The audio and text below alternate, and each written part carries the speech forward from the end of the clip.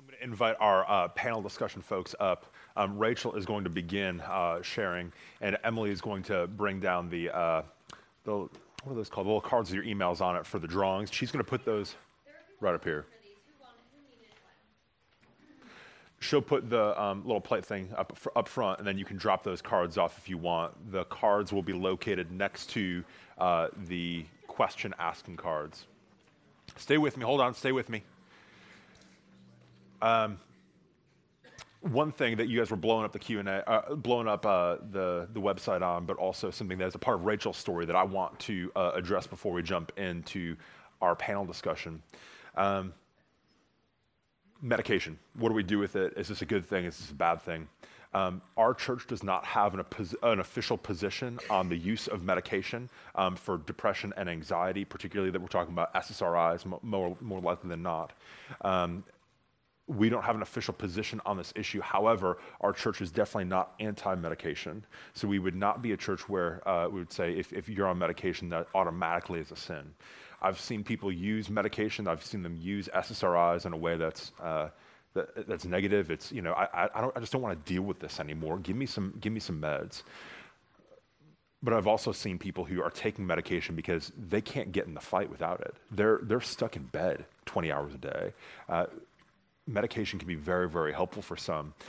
There are questions about long-term use and other things that I'll let you guys, if you have follow-up, throw that in the Q&A. We'll come back to medication if there's more questions, but we are not an anti-medication church. However, we want to make sure that we're pursuing biblical wisdom when we're looking to medication to help us. Make sense? Okay. So I asked Wes and Jacqueline to be available for some Q&A, as well as Rachel Robertson, who is a member of our church, and she is going to share a little bit. Thanks. She's going to share a little bit about her experience with anxiety. Are you a little anxious today? Which I feel highly qualified to do, since I'm so anxious right now. Yes. Well, Rachel, can you give us a little bit of backstory? Tell us about your struggle with anxiety. Yes. I have always had a tendency towards anxiety, but I remember it coming to a head in between my sophomore and junior years in high school. It began with overwhelming guilt about really small things, like did I make a full stop at a stop sign? And then it would turn into massive unrest about the guilt. I also always had intrusive thoughts that I couldn't rid myself of. They would be awful and strange. They would come into my brain. I didn't know how to get rid of them. This led to more guilt and then fear that I would act on these thoughts. I felt like I couldn't trust my own brain. It was completely unreliable. So the guilt and unrest went on for several months until one evening it culminated in a horrible panic attack. My mom sat up with me most of the night while I dealt with a lot of the physiological symptoms, the shaking, shortness of breath, the racing heart, nausea, the paralysis, and the most acute fear I've ever felt. My mom and sister had dealt with anxiety in the past, and I had always thought that was due to a lack of spiritual engagement. They weren't engaging the fight. They were weak-minded. I had even told my mom during the months leading up to this particular anxiety attack that I wouldn't be on medicine. I could white-knuckle my way through this using the word. But after that attack, I felt like I needed to be taken to the emergency room or Dorothea Dix or somewhere where I could have some relief from the intense fear. My mom has said that anxiety is like a saber-toothed tiger is in the room and you're the only one who can see it. And I had this mountain of fear in front of me and I couldn't even identify the root. So we started going to a psychiatrist that summer. I was diagnosed with OCD, which is the guilt, the intrusive thoughts, and then generalized anxiety disorder. So while the immediate panic was relieved from the medication that I started, the general unrest was something that I continued to wrestle with and still do. I would often be in a conversation with someone and I couldn't focus on what they were saying. I was so distracted by my mind racing a million miles an hour, trying to appear normal, trying to exhibit basic facial responses when I was thinking of 1,000 other things. I also felt immense guilt at needing to rely on medicine when I thought I should be able to rely solely on God. I remember leaving a birthday party for a little boy who was turning 5, and I was crying on the way home because I was so envious of children. They were lighthearted, and I felt like I had anchors strapped to my back. So over the course of 15 years, I've gone off of meds, up, down, done all the things. And what I've discovered is that going off typically for me is motivated by my pride. I felt like the case study. I just recognized a lot of myself in that case study, the guilt, feeling like you should be able to handle it. While I have lowered my medicine after feeling overly numbed on higher dosages, slower, mental slowness, fewer emotions, and began utilizing other methods of relief like diet, exercise, and counseling, I found that for me, medicine is a means of grace. God has called me to walk with this limp and reminding me that I'm constantly in need of him. And I found that being on a very low dosage helps me function daily in life, but it doesn't numb me, and it allows me to deal with enough fear to engage in this spiritual warfare. I don't think in this life we'll ever be able to untangle what is sin and what is the brokenness of the brain. So I want to do my best to allow this suffering to change me while still enjoying the grace of God through medicine that allows me to serve my family and the body of Christ. So battling anxiety today looks different than it used to. First, what I know now that I didn't know before is that the intense fear does pass. It won't last forever, even though it's impossible to see beyond it at the moment. While I used to white knuckle it, use distractions, give in to despair, just lay down, want to die. Today, the Lord has allowed me to use his word to deal with some of the fear.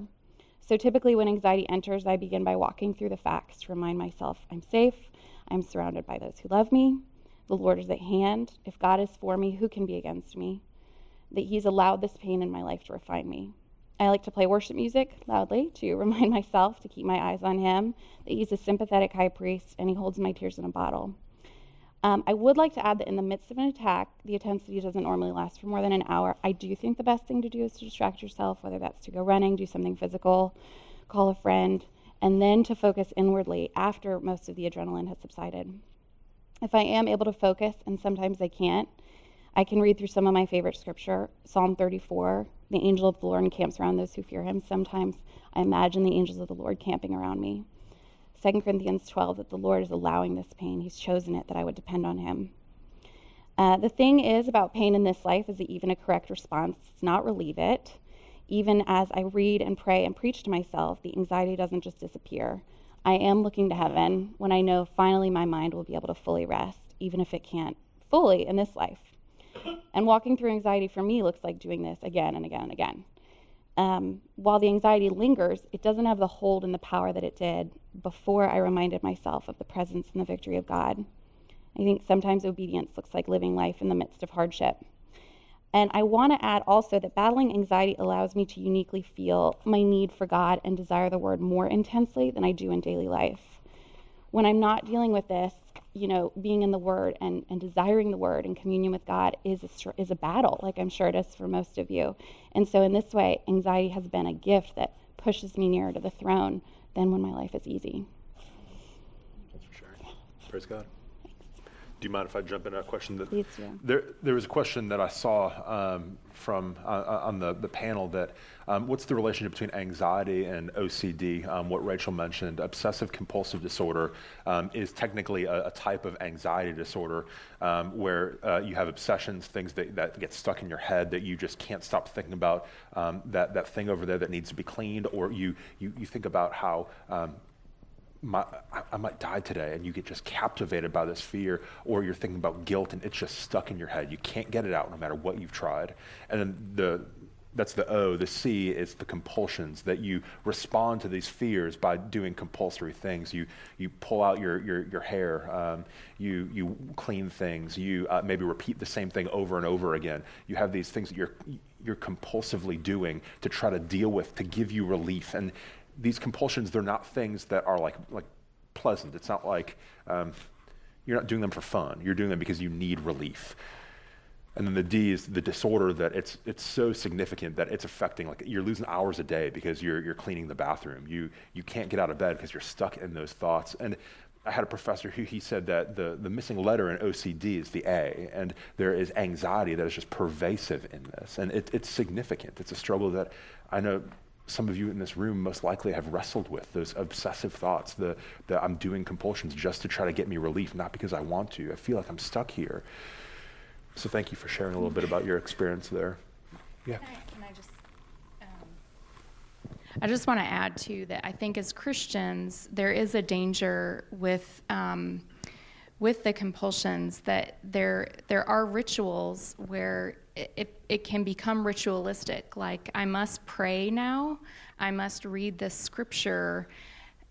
There is no, that's actually can be a ritual versus a personal, relational thing happening with God in the moment. So I would say it's not, that is something that as Christians, I think why the personal piece of who God is and what it looks like to actually relate and engage with him is so important as Christians, because I think we can think, oh, I'm doing good Christian things, but if they aren't connected personally with the Lord and how we're engaging, then it can just become another ritual that for someone with OCD that can just be dangerous and confusing.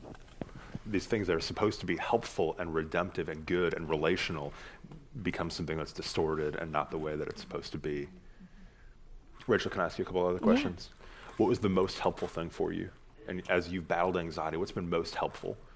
The most helpful for me was when anyone, I think, validated my pain and said, this is hard, and God's truth and his promises, his compassion still apply to you, even though you're not walking through persecution or cancer, but that the truth of his word and his tenderness still applies. And I think for me, the OCD was less the compulsion, more the guilt and the intrusive thoughts. And so when you're dealing with this constant guilt, feeling like his promises surely could not apply to me, this is something I should be able to avoid, but knowing, no, your pain, it's seen, it's hard, it's what he's called you to, and he'll be faithful. Kind of the opposite. What's the most unhelpful thing that someone has said to you, well-meaning, but maybe not super helpful? I think, and you mentioned this, just pray, just face your fears. I think anytime that your pain feels minimized, this is just a fear, maybe you just need to pray more, get over it. Whenever medicine is talked about like a sin, when it's allowing me to engage the battle and get out of bed and engage in the fight, your pain feels minimized instead of, this is something that God has called you to. What passages of scripture have been helpful for you? You mentioned a couple already, but I wrote a bunch down. I love Psalm 34. That is my most favorite. It's the one that God gave me in the very beginning. I love the poor man that cried out and God heard him. It wasn't an important man. It was a poor man. And his face isn't ashamed. It's radiant. The angels of the Lord encamp around those who fear him. I love those promises that God is seeing us in our smallness.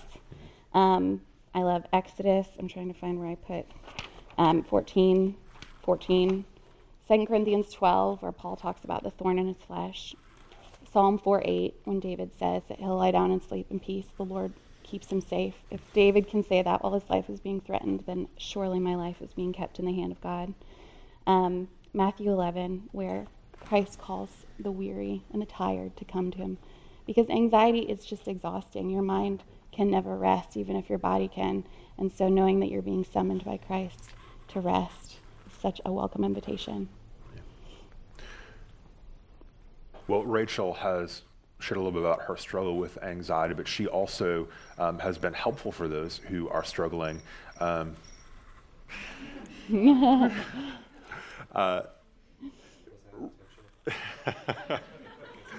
don't think so. Isaac did that in the back. Rachel's been helpful for others. She's actually served as a lay counselor here in our church, and she has been walking alongside a few anxious folks, and she's been very, very helpful in these things. So I asked her if she would also stick with us for the panel discussion. I want to get to some of the questions that you guys have been asking. We'll take more questions up here if you want to write them down, or if you want to continue to send them in on the website. I've got my eyes on that. I'm not checking my email or Facebook, but... Can I just key in on something she said just Please. very briefly? Yeah, I really appreciated what you just highlighted there about it wasn't cancer, it wasn't something else, but it was its own form of suffering, and that as we walk with each other, whether it's anxiety or something else, that just something Dr. Ed Welch recently highlighted from CCF, that regardless of the cause of suffering, God always moves towards suffering people. Whether it's sin, whether it's something comes upon us like fear and anxiety, whether it's sickness, he always moves towards suffering people. And just one way we embody that as we walk with each other, he moves towards suffering people, regardless of why we're suffering. And I just think it's really, you captured that really well in your story. I just think it's important for all of us as we seek to embody who Christ is and what he does for each other, that we move towards each other and we seek to offer comfort regardless of causes. Yeah. Sam Williams at Southeastern Seminary, he will sometimes say that this isn't one of those things that you get a casserole for. It's not casserole kind of suffering, but I hope that we can grow in that maybe we do bring a casserole to that friend that you know is struggling with anxiety. Let me ask you all a question. This is an interesting one. What's the difference between stress and anxiety?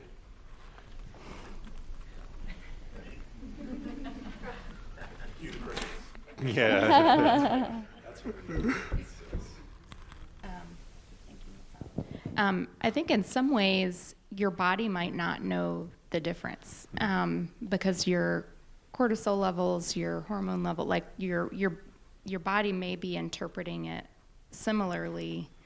But sometimes I think with stress, you might be able to see the external factors a bit more visibly. Like if all three of my children are screaming because they're all three asking me for something at the same time, I'm very anxious and stressed, but it's very visible as to why I feel that way versus the three children aren't screaming, but I still feel inwardly anxious and I might not be able to determine exactly why. Sometimes I think we can use stress as just a synonym for anxiety, which they're certainly related, but you mentioned cortisol, which is a hormone that's produced when we're stressed, when we experience stress, and that happens not just when you have like emotional distress, but like it happens to me on the bike, that my body produces cortisol. So stress is maybe it has more of a physiological angle, but then we take that stress and we get stressed and we get anxious, and then sometimes anxiety, it might not be a stressful situation, but we're still anxious. Is that a decent nutshelling? I think it's good, and I think the question still before us is, what do I do when I'm stressed? Yeah. What do I do when I'm anxious? I mean, I think it's the same. I mean, I think of Psalm 94:19, when the cares of my heart are many, your consolations cheer my soul. And it's like stress, many cares, many concerns, many struggles, but what ultimately actually calms the heart, even with stress? I think the question before still would be the same. Where do I go with that? What do I do with that? Is it all up to me? Or is there one who's bigger and grander that I can trust?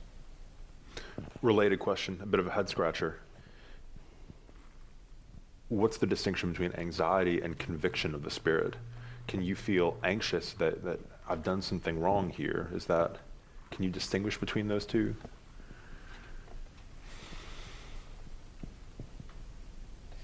Can you clarify the question a little bit? I understand. So there's anxiety over, did I do something wrong? And maybe it's not, versus I really did do something wrong. How do you help someone distinguish between, ooh, I'm anxious because the Spirit is convicting me, or I'm anxious and I need to repent and go before God and trust Him in these areas? When is that conviction correct, and when is that anxiety that needs to be repented of? I mean, it's making me think of,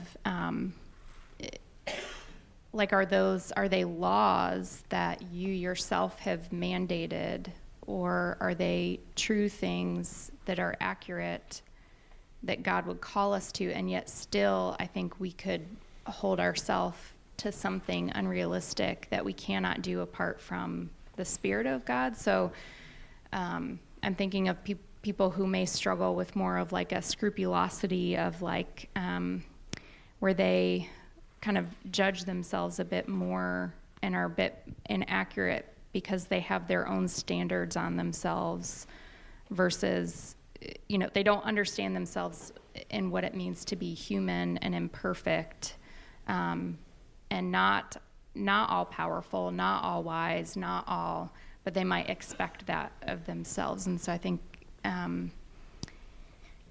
in some ways the Spirit would lead you to repentance. The Spirit is going to lead you towards grace, towards knowing the forgiveness of Christ. And I think if it's self-condemnation or a judgment where you yourself is acting like God over yourself, that will lead to like guilt and, turn you more towards yourself versus But again, I think the question is very similar to what Wes is saying. I think it's where you go with that. Will you turn towards the Lord, and will you trust that the Spirit of God is in you, that if there is a need for conviction, that His Spirit will lead you to that, versus kind of more where it's your own kind of view of yourself more so. Just a quick add-on. Do you have something? Did you want to say? No, you go ahead. You sure? Okay, sure. Take it away. I mean, just piggyback on what Jack was saying, there's self-condemnation, et cetera. Dr. Powelson has this helpful little section of a book he's recently written, and it says that a conscience rightly in tune is like a fine musical instrument. That it asks three questions, asks and answers three questions the right way. One, what is the standard that we measure ourselves against what God says? Now, we struggle with that, right, with our conscience, because it was a sin, was this not sin? But again, a conscience in tune with the Lord. What's the standard? It's God's standards. Two, who is the judge? That we live before His eyes and not before the eyes of ourselves, self-condemnation, or the eyes of others, and the ways other people view me. And then three, I think as important as the other two, where do I go when I fail? That guilt and shame are meant to go someplace good, that I cast myself freshly on the mercies of Christ. And I think even that, the self-condemnation is like, am I wallowing in it? Am I doing penance? Am I thinking I need to be good enough? And so I think those questions are just really important as we ask ourselves. And going back to things that have already been shared in all segments today, including a testimony just now, is other people are going to be very instrumental in that. And so if you're struggling yourself, you may not be able to get outside yourself to do that. You need other people to help hold out gospel promises to you too. So how do you invite other people into that conversation as well? And I think that's a key piece of it too, because if you struggle with guilt, shame, self-condemnation, it's hard to solve that on your own. What book is that? That's his book called Making All Things New. We got a good question that I thought was interesting. I want to add maybe a facet to it. How do you know when to seek medical help due to anxiety? And let me jump back a little bit first. If anxiety is a universal human experience, we all raised our hands, we've had some experience there. Now some is more severe, but that garden variety kind of, I'm scared, I'm anxious about that thing that's coming up, I'm afraid. I would encourage you first to be speaking to your brothers and sisters about that. That Wes mentioned that someone was asking him, what are some of the besetting sins in your life? And for some of us, it's going to be anxiety. There are going to be times that all of us are anxious, and I hope that that's not something that, I don't need help for that. I can do it on my own. That's another John Wayne thing. I can do it on my own. And the body of Christ helps us in those times. So if I'm backing up a step, when do I need help when I'm wrestling with anxiety? I'd say we all do, and we're all in the same soup there. So how can we be helping one another in this battle?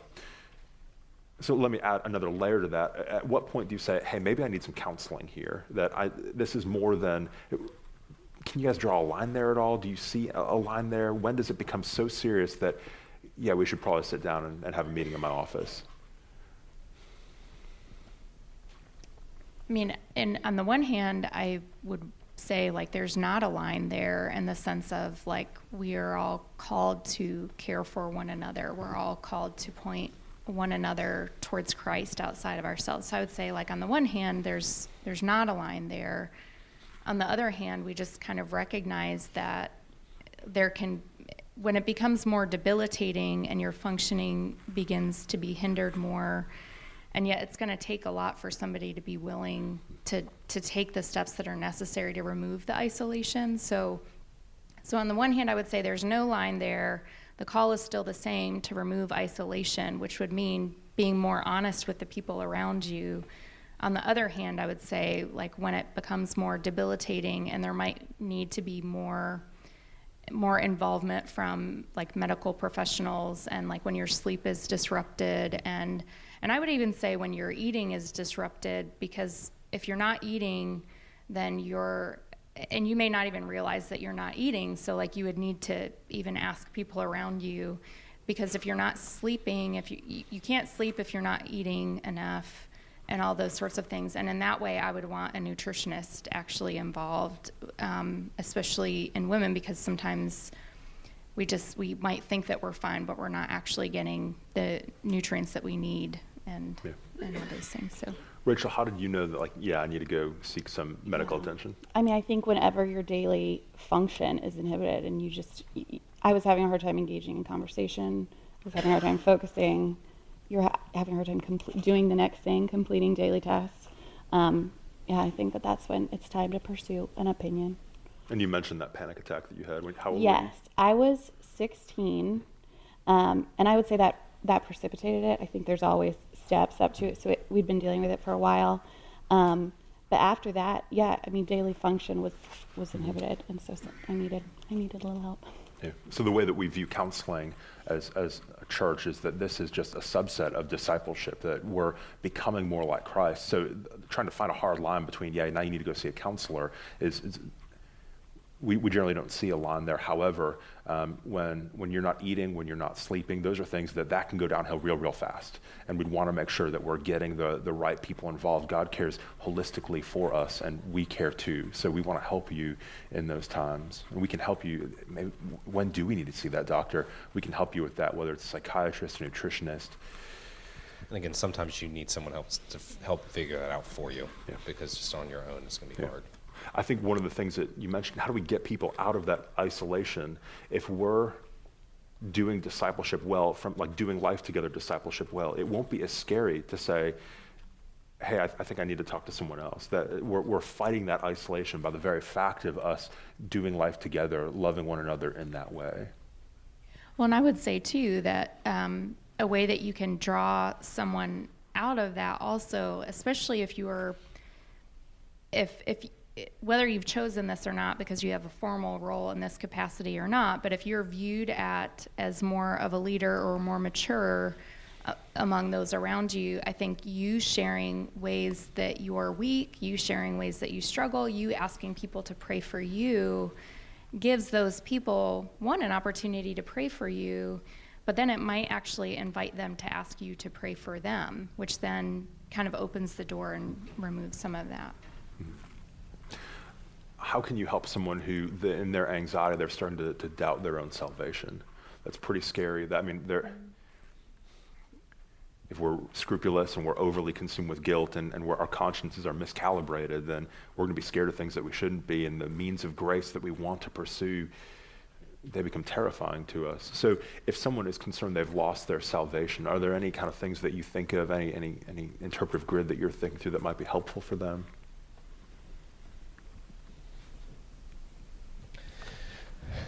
One, I think that's actually one of the most difficult things for someone to experience.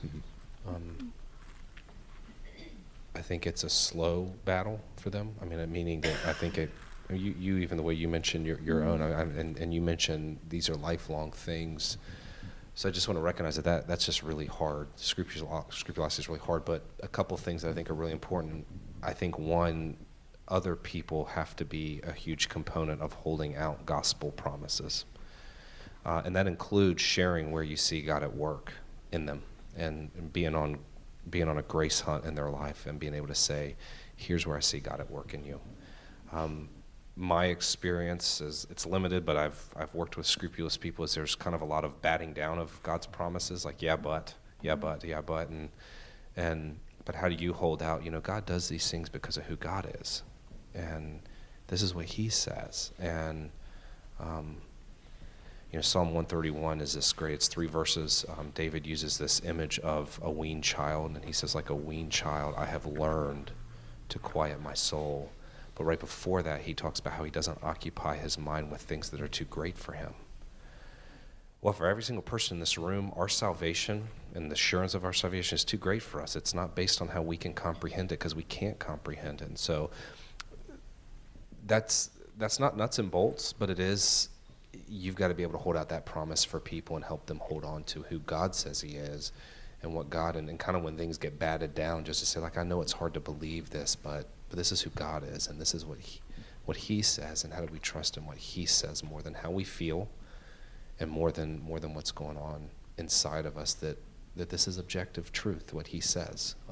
That's just one way, but it's really hard. I was also thinking of Revelation 5, when John is seeing, they're saying, you know, who's worthy to open the scrolls, and Christ comes. And just, I think that there's value in taking our eyes off of ourselves, because we can tend to spiral, and setting them on Christ and saying, okay, who is he? He's the Lamb who was slain.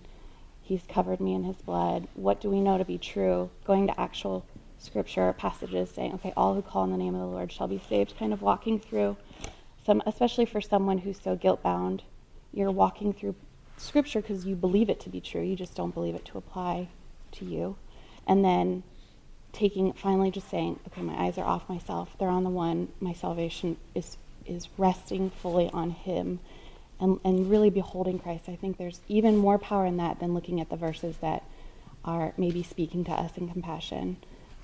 It's just really setting our eyes on Christ, which is a battle, which I don't want to make that sound like it's easy. Yeah. Do you guys have any recommendations for those who have physiological symptoms of anxiety? They have that shortness of breath, my heart is racing. Do you have any recommendations for them in those times? How can they fight those physical symptoms that they're experiencing? I mean, I think you gave some examples of like distraction and kind of trying to shift. You know, the example that I'm thinking about like any of our children who is like having a tantrum or like screaming, and you know, like, because inwardly it kind of, that is sort of the feeling in some way of anxiety, is kind of, there's no way that you're going to be able to rationalize with it. Because if your body's already set on that physiological response, it's going to take it's going to take time to actually calm down. And so I think breathing is important, but again, not for the sake of we don't want less than breathing, right? Because if you can't breathe, like you aren't going to live. But we want more than that. That it is the air that the God has given, and that his presence is with you in the midst of breathing. So there's this way that the Lord is a part of your breathing and enablement. So I think breathing, slow breathing, there's lots of different breathing techniques. I think something very tangible in the midst of it. Like I was thinking about the woman who's talking about overuse of plastic. I'm like, okay, well, let's get her some piece of plastic that she doesn't need right now, and let's make a bracelet with it or something that can remind her, no, the reality is like the Lord is more tangible than your accusation of yourself. So I think the more tangible means, I think, are helpful in the midst of that. So that's, I think, texting someone or calling someone, even if you can't breathe, but you've just kind of, maybe you could set that up ahead of time with someone to say, hey, I might call you. You might not hear me on the other line, but can you just talk to me or tell me about your day? That will kind of get my mind off of what I'm feeling in that moment. Or can you tell me a story, or those sorts of things. I don't know if you... I also think doing something physical is really important, because your mind is racing, your heart is racing, and so there feels like there's a discrepancy, like your insides are going to explode. And so when you're able to exert yourself, it just feels like, okay, there's a reason my heart's racing, I'm exerting myself, you get the endorphins going. I just think when your mind is going that quickly, we need to move our bodies. It's what's been helpful for me. Yeah.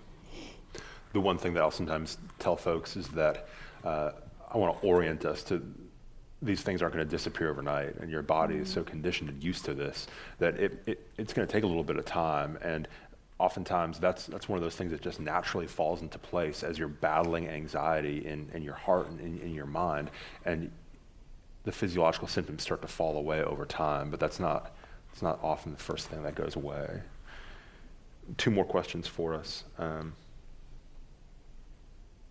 Genetic or hereditary factors for depression and anxiety. We got a few questions about that. Do you know anything about, are those things often inherited by children from their parents? Others can weigh in here too. I'm no way an expert in this. I mean, I think it can be genetic. Again, I think there's still that question before us that even if it's genetic, what do we do with it, right? And where do we go with it? And then, you know, I think about my kids. I don't know if it's genetic. I certainly know that it's learned, and I certainly know that they can watch how I respond to things, right, and do it. So I think there's ways we do pass those things down. And my oldest daughter's 5, and you can see her anxiety. She chews her fingers. You can tell when she gets really anxious, and she's in various ways seen her dad live with anxiety and do those things. And so I'd love to say it's just genetic, because that takes away even my respect. But how do I even then, does it become a discipleship opportunity that together she and I learn how do we actually turn to the Lord in that? So I think it can be. But even then, we still have a responsibility with what do we do with that, even if it's genetic. Where do I go with it? Yeah, and I think even working with children, a lot of anxious children, their mom or their dad do struggle with anxiety. Like it's some ways it's belief systems and things like that they've learned or caught without necessarily the parent saying this, that, or other. And even with OCD, there is some recognition that there's connections there. And with depression, I think it does get down to like what's DNA and what's like living belief systems. I think that those might be a little bit harder to parse out. There is with OCD the finding that often strep throat in young children's can be a trigger for the OCD to kind of cycle start. So in that way, that just minimally it tells us that there are like physiological realities, biological realities that kind of are at play. Yeah. Studies, there are so many different forms of anxiety, so where do you tackle? And the best studies, they do like twin studies that you take 2 twins, same upbringing, very similar genetics. One has it, one doesn't. That makes us think it's probably not genetic, but if both of them have it, then there's some correlation there, and that is high with anxiety as well as many mental disorders. There's something going on in our bodies, but we can't pinpoint it. I'm not sure if the brain is the most complex thing. I'm not sure if we'll ever get to that level where we can parse it out. I found the anxiety gene. And it would be hard, right, to be able to decipher what part of the environment led to a response in a certain way that then your body thinks that that's right. The way that this is an emergency, or so even that you wouldn't necessarily be able to parse out. Exactly. It's so complex. We are so complex. If you had to give one tip for someone that their spouse, their child, their friend, their roommate was struggling with anxiety, what would you encourage them to do? How would you encourage them to help? Last word. It doesn't have to be one word, but like the last. For me, just very simply, what we're talking about here is if you're the one who's not, you're seeing it in somebody else, you're kind of the voice of sanity in that moment, right? And so how do you hold out those things? How do you be the one who just brings God's peace, God's presence, God's person, those things in the midst of it, because they're going to have a really hard time seeing that. So how can you be the sane one? I don't mean that in a prideful way, but how do you actually be the one to say, let's look to him. Mm-hmm. Let's turn to him. That's often helpful to me. To add to that, I would say, and to do so in such a way that actually embodies the Lord's compassion and movement towards, in a patient, kind of long-suffering way, versus like coming down hard on them, or but more of embodying that peace, because your tone and tenor are going to impact the other person's experience, and I would say, like, how can you remove isolation and get them to take those steps to kind of be more open and honest with those around them. I think there's a lot of value to sitting in the pain with them. Letting them kind of grieve, or have a moment to like, this is hard. I want to see you in that pain, and then reminding them of truth. Okay, now we're gonna look to Christ. This is hard. There's a hope even beyond that this will pass, but that one day we'll never have this battle anymore. Yeah, Job's friends, they got a lot wrong with giving him some bad counsel, but they did sit with him. They spent time with him, a long time with him, just sitting and mourning with him over the hard things that were happening. and reminding us of the future, of what is true. If I could throw out one more thing, last time we did this seminar with some of our lay counselors and our advocates in the church, and someone shared that they had a phone call with a friend who knew they were struggling, and they said, yeah, I'm kind of having a hard time today, and the friend didn't really say anything. They didn't really give them any hope. They didn't engage with them. They didn't empathize with them. It's really hard to do that, to be the helper in that context. But I want to encourage you, particularly brothers in the room, to be intentional in these ways, to be taking that step towards someone, even if you're not entirely sure where to go, even if, try to take a step. We need one another. I'm thankful for the body of Christ. And that's actually where I want to end our time, is if you are struggling, please do speak to someone. Speak to the person next to you. Speak to a brother or sister, a member of our church, who would be happy as a clam to come alongside you and to provide care. If you've got some significant struggles going on, please come talk to me. Come talk to one of the pastors at our church. Talk to the elders. We care about you. This isn't something that we want to fly under the radar. So oftentimes after these kind of seminars, we think, oh man, that's me. You got me there. Don't let that feeling pass by. Let's grab a hold of that and let's ask God to work in these ways.